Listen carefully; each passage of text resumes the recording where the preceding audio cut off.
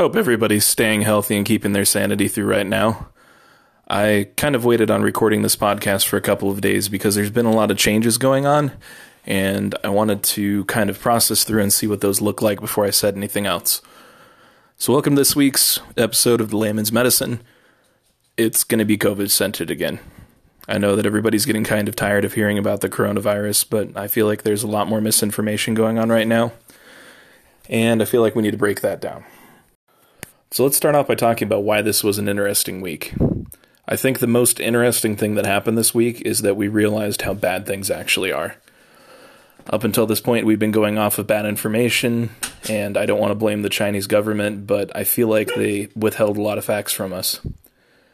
Looking at the numbers and the death tolls from Italy really shows us that this is a lot worse than we were told, a lot worse than we were prepared for.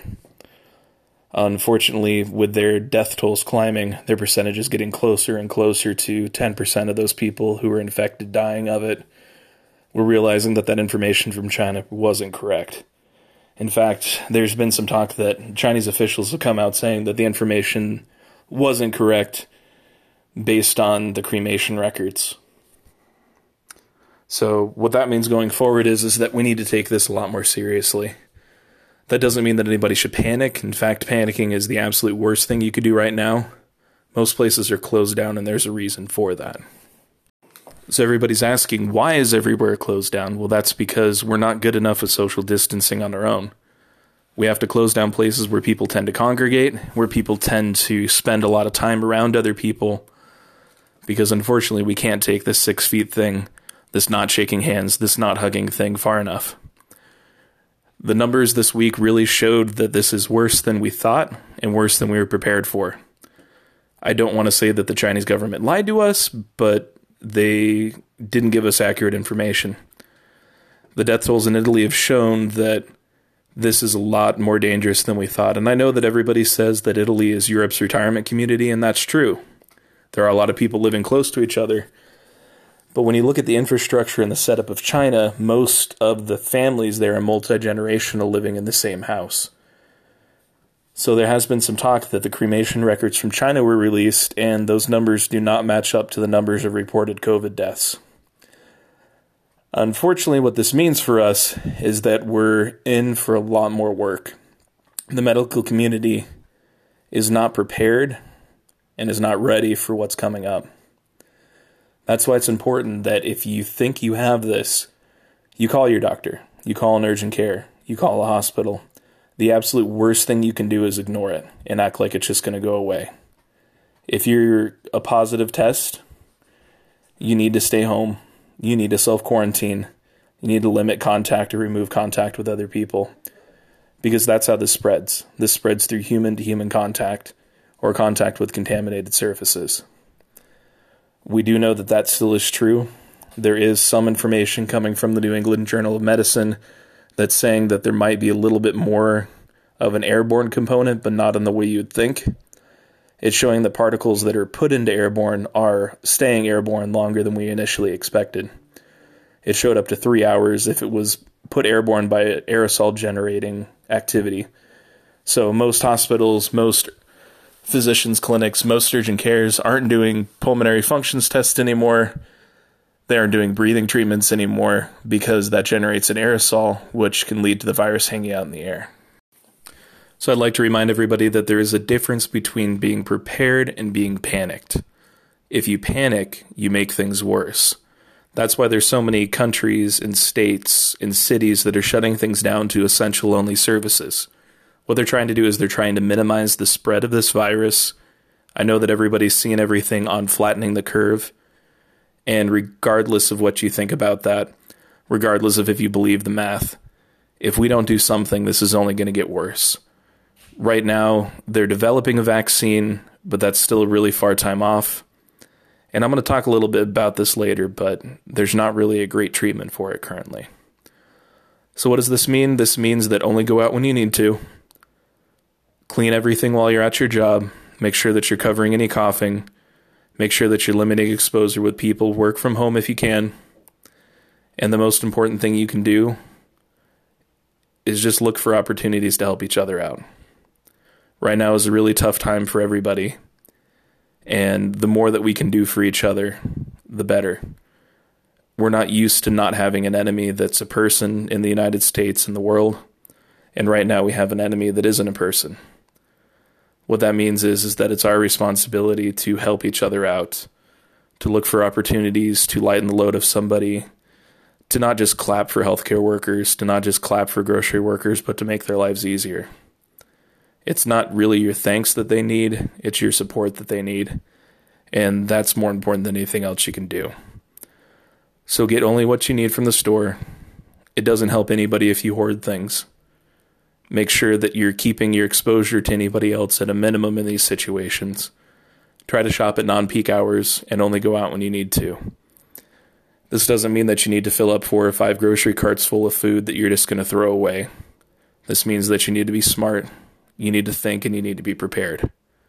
I know that's a lot to ask of the general population, but at this point, that's really all we can do. So up until this point, this has all been doom and gloom, but there is some good news. The pharmaceutical and medical company Abbott did buy out a company called Lear a little while back. Basically what it is, it's a test that you can use in office to check for flu, respiratory virus. You can also check for strep. It's a really quick test. It's really accurate. Well, over this weekend, they released news that they're releasing a test cartridge for COVID. And I will tell you, in the medical community, that's probably the best thing we could have heard. Right now, we're telling people that we'll call them back in 2 to 3 days, which is an improvement over the initial test. But still, you can't even imagine somebody sitting there not knowing if they have this, not knowing if they've exposed their family. With the Abbott ID Now machine that they've just released test cartridges for, which we don't have yet, it was literally just released in press conference, and do not believe that Trump had much to do with this. I don't want to get political, but this was on the company that made it. This is on the FDA for pushing it through approval. This is on the medical community for demanding a better test for what's going on. Basically what this is, it's a swab, the same thing as the other one, but instead of sending it out to a laboratory, you can run it in the physician's office, in the hospital, in the urgent care. Get results back in 5 to 13 minutes. What that means is we aren't just going to have an influx of a different test, we're going to have an influx of a quicker test and potentially more accurate test. Abbott has already come out and saying that they'll be able to produce about 50 million of these in a month, which is way more than we've had before. And right now, this is the best news that we've had in the medical community since the start of this. Knowing that not only can we tell someone before they leave the office if they need to worry about infecting other people, and if they need to tell the people that they've been around that they've been exposed, trying to once again flatten the curve and minimize everything, but also it's that peace of mind knowing that healthcare workers who are sick can be tested to see if that's what they've come down with so they're not spreading it to other patients.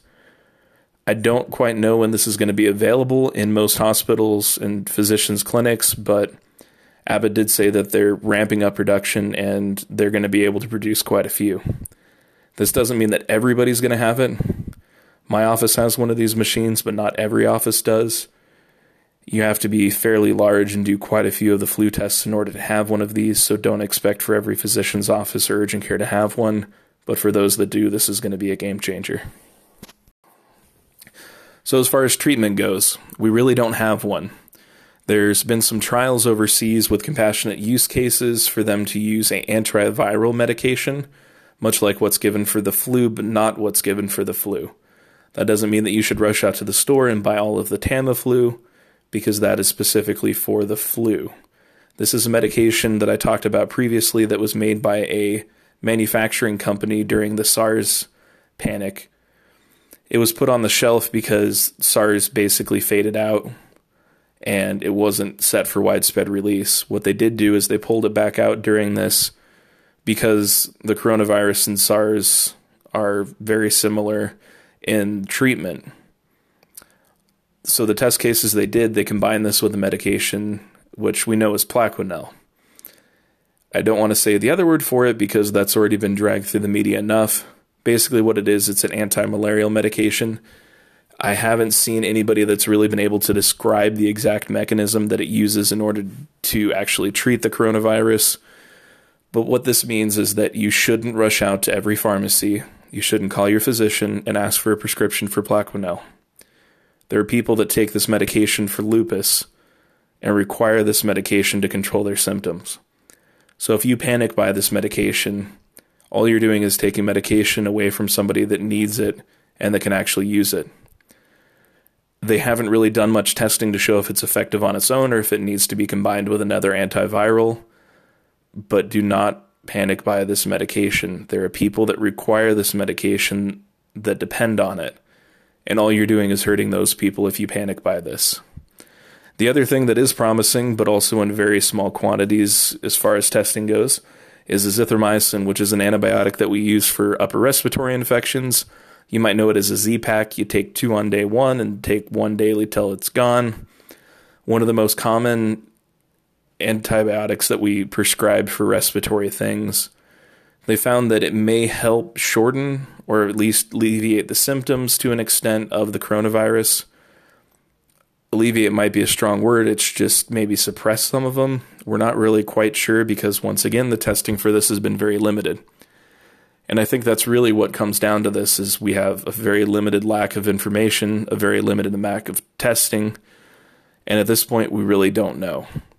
So accept that. If you ask your doctor something and they say, I can't tell you anything on that, I don't know, it's not because they're a bad doctor, it's just because we don't have information. Right now, we're just a couple months into something that is a lot worse than we expected and a lot worse than we were told. And unfortunately, the responses from governments, not just the United States, but from everybody's governments, haven't really been what they should have been. And unfortunately, we're starting to see that with the increased infections, the lack of testing supplies, lack of PPE, which is a personal protective equipment that we wear, and also in the lack of treatment. Everything we're doing right now is being pushed through the FDA because it needs to be, because people's lives are in danger. So unfortunately, we can't do the appropriate testing because we don't have time. Normally, when drug manufacturers make something, it's a very long process. They do a lot of double-blind tests. They do testing on the medication on cells, on animals. Eventually, it gets to human testing and widespread testing. So there's a lot of clinical trials that it goes through before it actually reaches manufacture. Right now, we're just kind of grasping at straws, hoping that something helps. So probably the most important thing that we need to focus on right now that this is a pandemic, now that there is such widespread concern for it, is maintaining resources for the people that really need it. Granted, we are seeing that there are people that are younger and healthy dying of this, but the percentage is a lot lower. I don't know if we can really trust the initial information that was given to us from China as far as the effects on different age groups, but we are seeing that people that are falling into what we consider adult respiratory distress syndrome are going to be the elderly, the immune compromised, the people that aren't able to fight off the infection and aren't able to do much themselves. A lot of times when somebody gets another respiratory virus like the flu, when someone's in a weaker immune state, they get pneumonia or they get the adult respiratory distress syndrome, which is normally fatal. So what we can do right now is we can minimize contact, make sure that you're giving space to people with weak immune systems, but also we don't want to overcrowd the hospitals. So what this means is, number 1, don't do stupid shit. Number 2, don't do stupid shit. Number 3, manage your symptoms as you can and use the hospital as a last resort. What we're seeing in places like New York is they're actually setting up treatment clinics outside of their hospitals. And the unfortunate part is they're setting up morgues outside of the hospital too. So what's happening is the emergency rooms and the ICUs are being overrun with patients, not just normal patients, but patients with the coronavirus, and they're reaching capacity or actually exceeding capacity. This is not good because it puts a lot of strain on the physicians, and I'm sure you've seen a lot of the news where there's doctors dying of this. Now, that's not in every case that they weren't wearing personal protective equipment. There's some times where the doctor decided that the life of the patient was more important than his or hers. So they decided that in a situation with a lack of personal protective equipment that they were going to treat patients anyways. And in those cases, they're probably not going to make it. Whenever a doctor is working that much Whenever a nurse is working that much, whenever a patient care tech is working that much, they're weakening their immune system because they're not sleeping. They're under constant stress. They're probably not eating right. And that puts them at a higher risk for infection. So what you need to do is limit your exposure, make sure that you're only going to the hospital when needed, and make sure that you're calling ahead to confirm with the hospital that you'll be able to go there, and so that they can triage or talk with you about your symptoms before you go in. This is perhaps the worst thing and the scariest thing about this virus is the hospital overcrowding. And Dr. Mike on YouTube has talked a lot about this. He's a better source for this because he's currently in New York working with these patients. But basically what it's going to come down to is doctors are going to have to make the choice of who to ventilate, of which life they're going to save. And that's got to be the hardest choice they'll ever make in their life. They can make it based off of who's more likely to survive, but there's no way that they don't go home wishing they could have saved both people. So this is where it really comes into effect that if you don't need to be at the hospital, don't go. Stay home, treat your symptoms. If you feel like you're getting worse, call your doctor, call the hospital, ask them for advice, ask them if you need to be there. And the same, and minimize your risk for other things. This is not the time to be doing jackass-style tricks and injuring yourself because you could be taking a bed away from someone that really needs it. So I feel like another thing that needs to be addressed from this week, we're basically out of personal protective equipment in most places. Hospital nurses are wearing surgical masks over their N95 masks because they just can't get enough in. They're reusing masks, they're wearing them for longer than they should.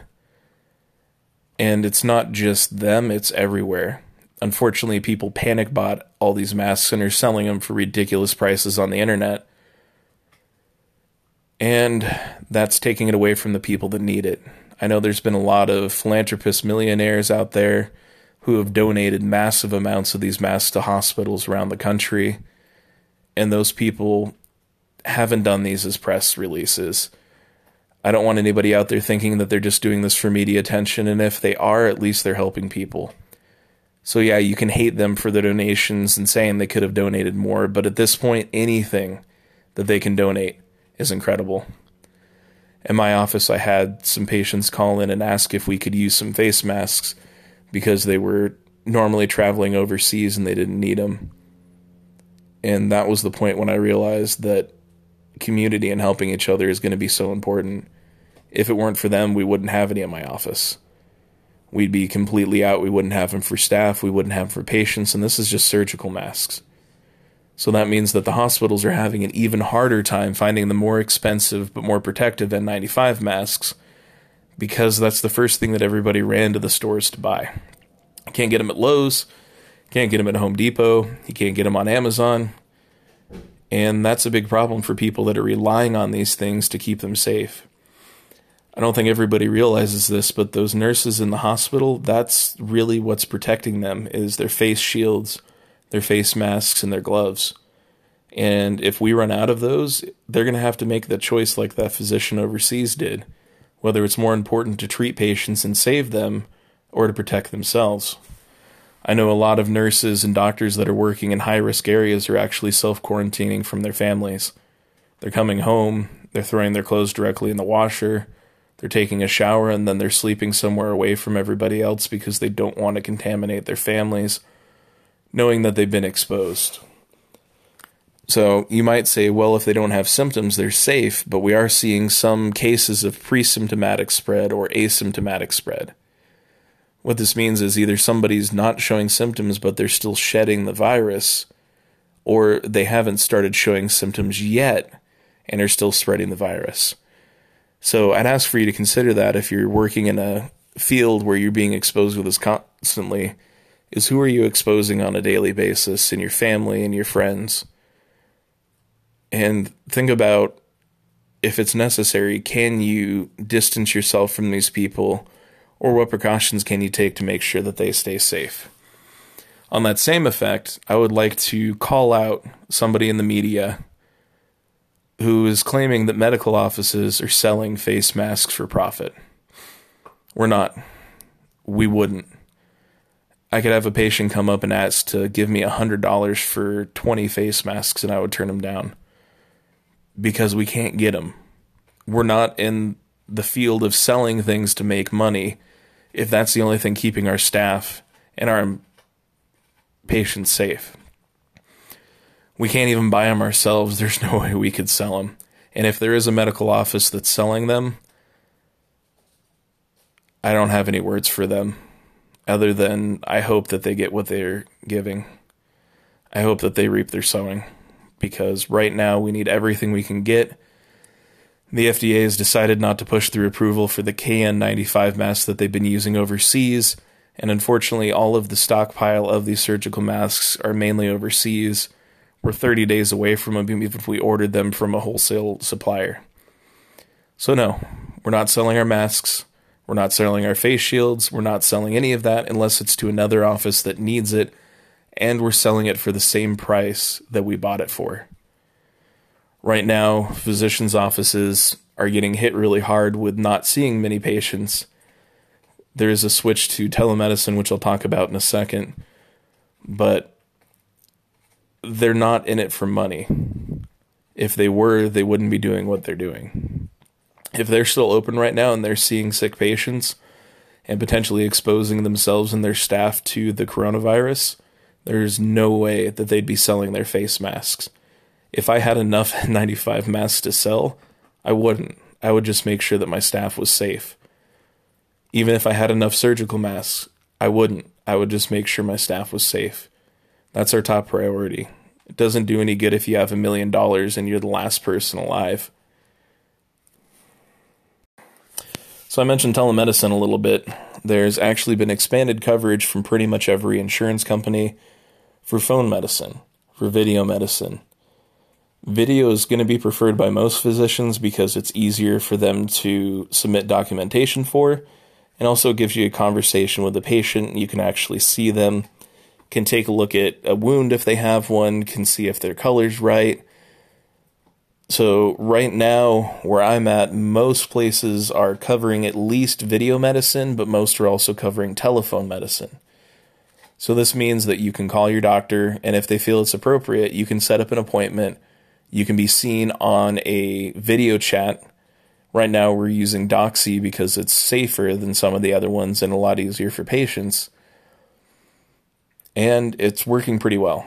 It allows the physician to still see patients. It allows for routine medicine to continue without people leaving their homes and exposing themselves to potentially dangerous viruses, even outside of COVID, because we're still seeing a lot of flu going around. Unfortunately, that flu happens to be influenza A, which is a very bad version of the flu. At some point I'll probably do a breakdown of the differences between the two flus, but right now I'd rather focus on the coronavirus. So it is an option for most physicians, for most clinics. Medicare has released guidelines saying that they'll pay the standard amount of an office visit for a video visit, which is good because right now a lot of the main physicians are hurting. The hospitals are overcrowded and the primary care physicians are being underutilized. So if you feel sick, call your doctor. See if they can do a telephone visit. See if they can do a video visit. This is a good option besides going straight to the hospital. If you're concerned about what precautions you need to take, it's a good option for that too. So I guess probably the most important question that we're getting asked on a daily basis is, what does this look like? Do we have an expected time frame for this to be over? We don't. Unfortunately, right now, we're lacking so much information about this virus that we don't know a lot of things. So if your physician says, I don't know, we don't have information, that doesn't mean they're a bad doctor. That just means that they don't know. Right now, we have such limited information. A lot of it's because of misinformation. A lot of it's because we don't have the time frame that we normally would need to get research done on something like this. So there's a lot we don't know. Are things going to be closed down for 2 weeks, 2 months? Is this a year-long thing? We don't know. Is this going to come back next year? We don't really know. So at this point, we can focus on the things we do know. We need to distance ourselves from each other. We need to minimize contact. We need to stay home if we're sick. We need to treat the symptoms. If we can't treat the symptoms, or if things are becoming unbearable, we need to call our doctor. We need to call an urgent care. We need to call a hospital. We need to get treatment. We need to focus on helping each other right now more than ever. For the first time in human history, recent human history, we all have a common enemy, which is something that could either cause a lot of growth or it could cause a lot of division. I'm hoping for the former. So for now, I think the best thing we can do is just keep an eye on things, make sure that we're doing as much as we can to prevent spread. We need to stop panic buying. We need to focus on self-containment, self-quarantine. We need to get more information for more testing. And then we need to see what things look like. So I know a lot of people are panicking because everything's closing down. I know there's a lot of people that have lost their jobs. I know there's a lot of people who have had their hours cut. And this is where that community comes into play. Help each other. Another interesting thing from this week, I did see an article that showed that people are going through the stages of grief because of this. Because their world suddenly changed, their normal life was turned upside down, and they're processing this the same way that they would a death or their own disease.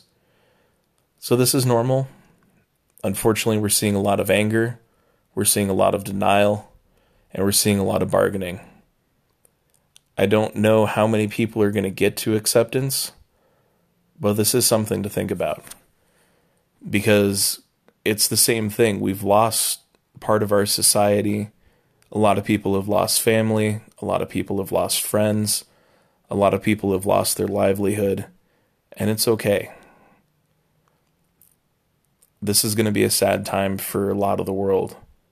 And once again, I'd like to reinforce the community, but from a distance aspect. Right now would be a really good time for you to reach out to any friends of yours that have depression, check in on them, but also check in on your strong friends. Because of everything going on, I have a feeling we're going to see a lot more people in depressive states. I'm sure we're going to see a jump in suicide rates. So check up on people.